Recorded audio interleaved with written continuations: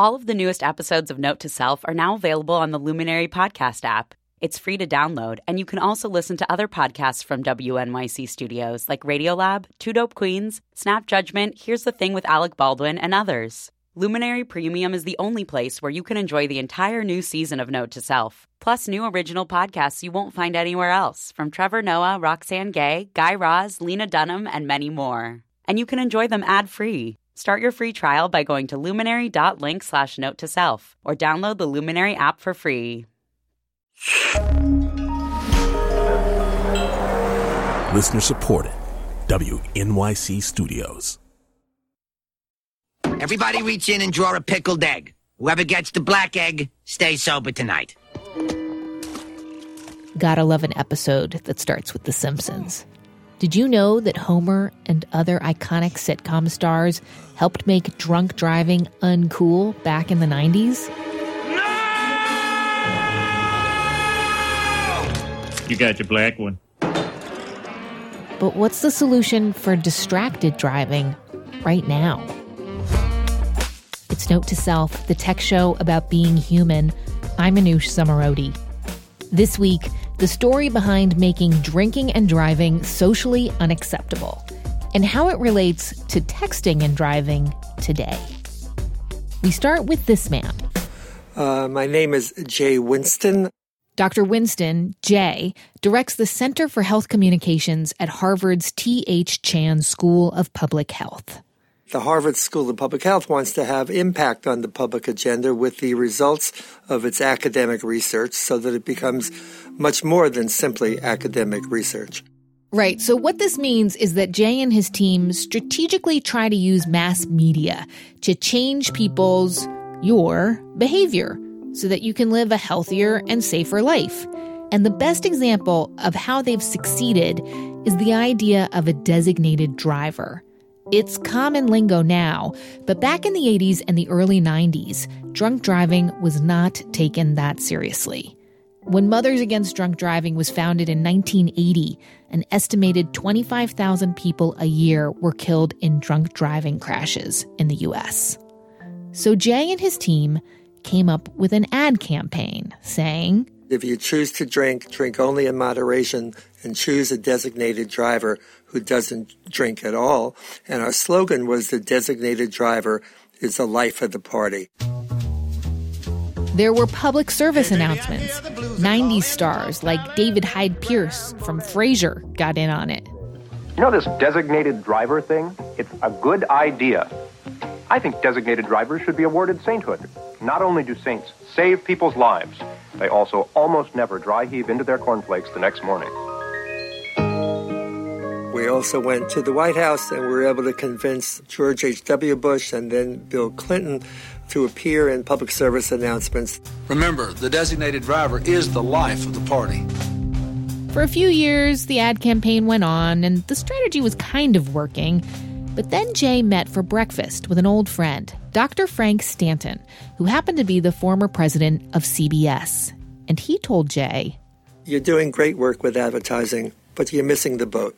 That nothing can begin to rival in potential impact entertainment programming where different demographic groups closely follow particular shows identified with particular characters, and there's enormous potential for modeling a behavior in that situation. Turns out this advice about modeling behavior through media was right out of social learning theory.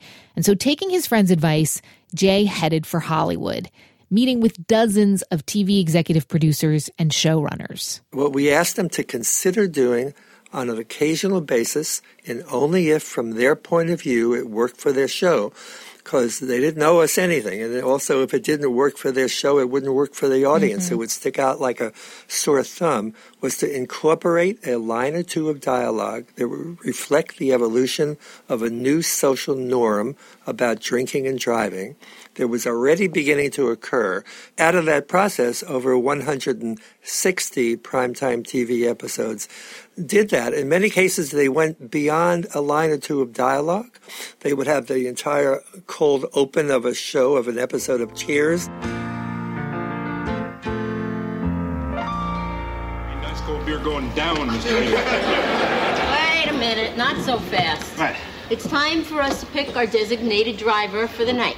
Okay, you all know the rules. Write your names down on a slip of paper.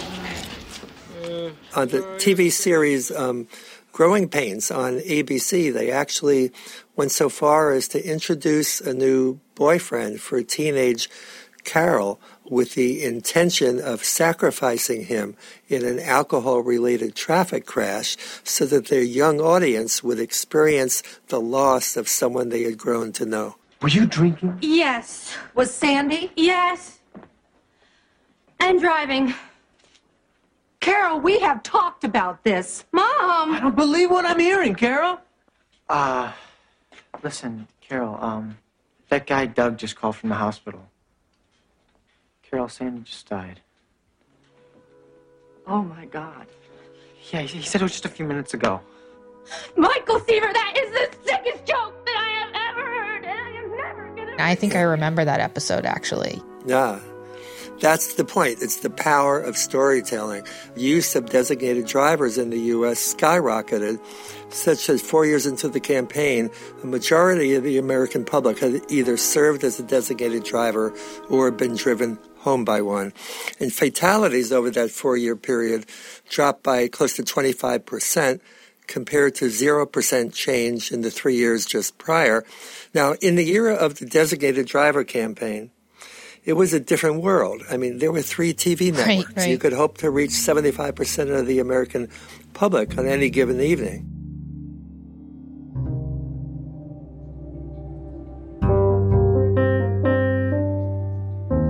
In a minute, why saving people from distracted driving is way more difficult than drunk driving. We're slaughtering ourselves on the highway as a consequence of our belief that we're all great multitaskers, and it isn't true. Stay with Note to Self.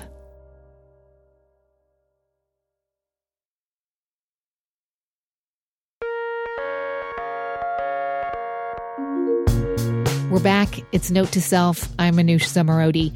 And we're talking about how we get fewer people to drive while they're distracted, whether they are texting or talking on the phone or taking a peek at email. All told, in the U.S., 35,000 people die in car accidents every year. Not just from distracted driving, for lots of reasons. Because cars are dangerous. But I kind of figured that the problem is going to go away on its own pretty soon, right? Because we're all going to be riding around in driverless cars anyway. Not so fast, says Jay Winston of Harvard's T.H. Chan School of Public Health. It's going to take a couple decades before driverless cars are the norm. So in the short term, technology is causing, not necessarily solving, our driving safety problems. The introduction of smartphones and other digital devices into the cabin of the car is contributing to a very, very sharp increase in the number of traffic fatalities in the U.S., and so far, efforts to deal with the problem have failed. You may have seen AT&T's It Can Wait series of videos. Everyone loves the picture I posted of you. Or gasped in horror at the mini documentary on YouTube that filmmaker Werner Herzog made as part of the campaign. She was not only speeding in the school zone, but she had also run the stop sign because she was texting. These videos have gotten millions of views, and still, they've yet to have any real impact on behavior. And so the problem of distracted driving, if anything, has grown worse. Driving fatalities were up 10% in the first 6 months of this year compared to last year. And they were up 50% in 2015 over the year before that. But why? Well, getting the message out about stopping distracted driving is tough.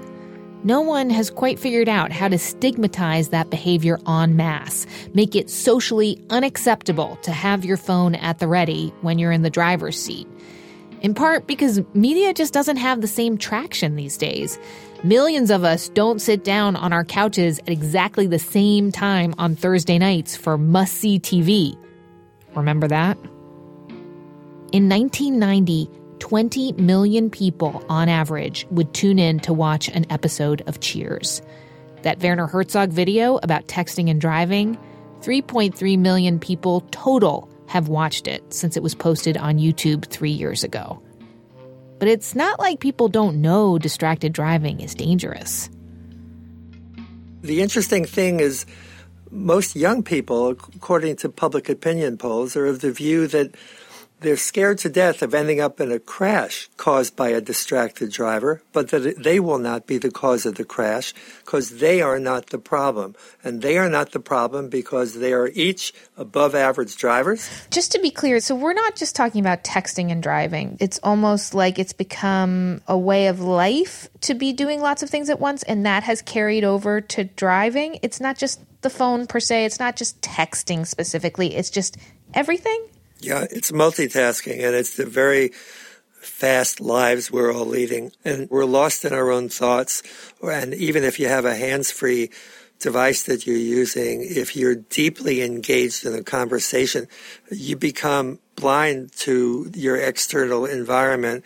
Even if you're glancing outward, you're not really seeing anything because you're not processing what your eyes see into the parts of the brain that need to receive the signal because the brain is distracted and is on overload. And people don't understand that. They don't understand the limitations of the brain and short-term attention. So what are you looking at to help them realize that they are just as fallible as everybody else when it comes to the lure of texting and looking at your phone when you're behind the wheel? So the thought we have is instead of trying to convince young people that their beliefs, their personal beliefs about their own capabilities are completely wrong, we decided maybe we ought to kind of accept those beliefs as a given and try to build on them. Instead of saying, don't be a distracted driver, we want to shift from a don't message to a do message. And we want to encourage people to become sophisticated, attentive drivers. If you're distracted, if you're holding a smartphone up to your ear and you're talking, you may well be looking straight down the road, but you develop tunnel vision. They think if they're looking straight ahead, they're paying attention.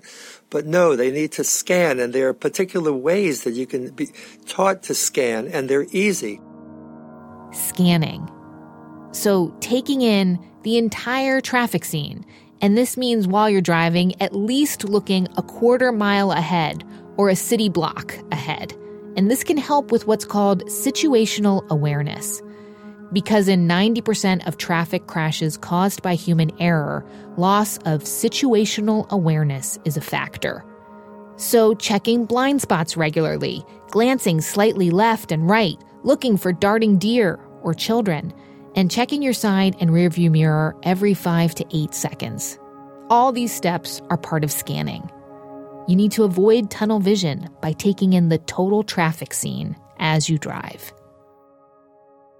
And these are skills that are taught to airline pilots all the time. It's a crucial concept on a football field and on a basketball court, but no one is yet talking publicly about it around traffic safety. And so we want to kind of move the conversation in that direction. All I'm thinking of are the people who are crossing the street looking at their phones. There seems to be less and less situational awareness just in like everyday life. And, you know, I laugh at those people. And then the other day, I completely caught myself crossing the street and looking at my phone. And you're right. None of us are any better than anybody else. So what's the campaign here? I think the most important thing of all is we need to bring the message into the cabin of the automobile itself.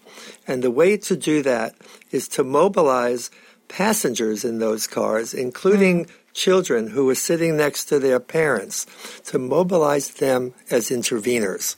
I mean, I have heard stories from fellow parents where the kid, you know, in the back seat, in a car seat, has said, "Mommy, put the phone away," like a 3-year-old shaming their parent. That's the primary approach that we want to pursue. But the difference is now, you know, you would drink at somebody's house, or there'd be a party, or in college, whatever, and then you would go and the driving would occur. And what we're talking about now are these simultaneous behaviors. And I actually read, I think somebody said, you know, the difference was you consumed alcohol and now your phone and all the wonders that come out of it, it's consuming you. That's right. It's almost an unnatural act to set aside your smartphone when you get into the car. Your entire life and world revolves around it. It's a big, big challenge. Dr. Jay Winston, thank you so much. You're welcome. Glad to do it. So if you're listening to this podcast in the car or while you're walking down the street, I hope that you feel it was well worth your time and not too distracting. I hope you're thinking about scanning, staying alert. And if you're listening to this on the treadmill at the gym, then I guess I do hope it was just distracting enough. Practice scanning anyway, okay? Next week, one father's story about texting and driving and how the company that helped the FBI unlock the San Bernardino shooter's iPhone earlier this year could be behind a potential solution. So what you got to understand is only a few people in the country have gone to jail for killing somebody while texting and driving. Don't miss next week's Note to Self, because I've got some news to share next week, too. Yeah. And if you did the Bored and Brilliant Project or the Infomagical Challenge, even if you didn't, I think you're going to be interested. I want to tell you. Okay, I can't right now.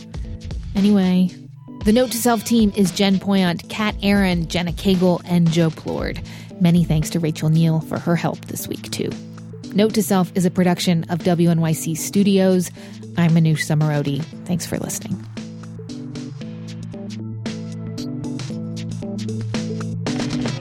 Lousy. I gotta go to Vermont for some stupid poetry thing. Homer, don't drink and drive. Oh, fine. I'll drive between sips.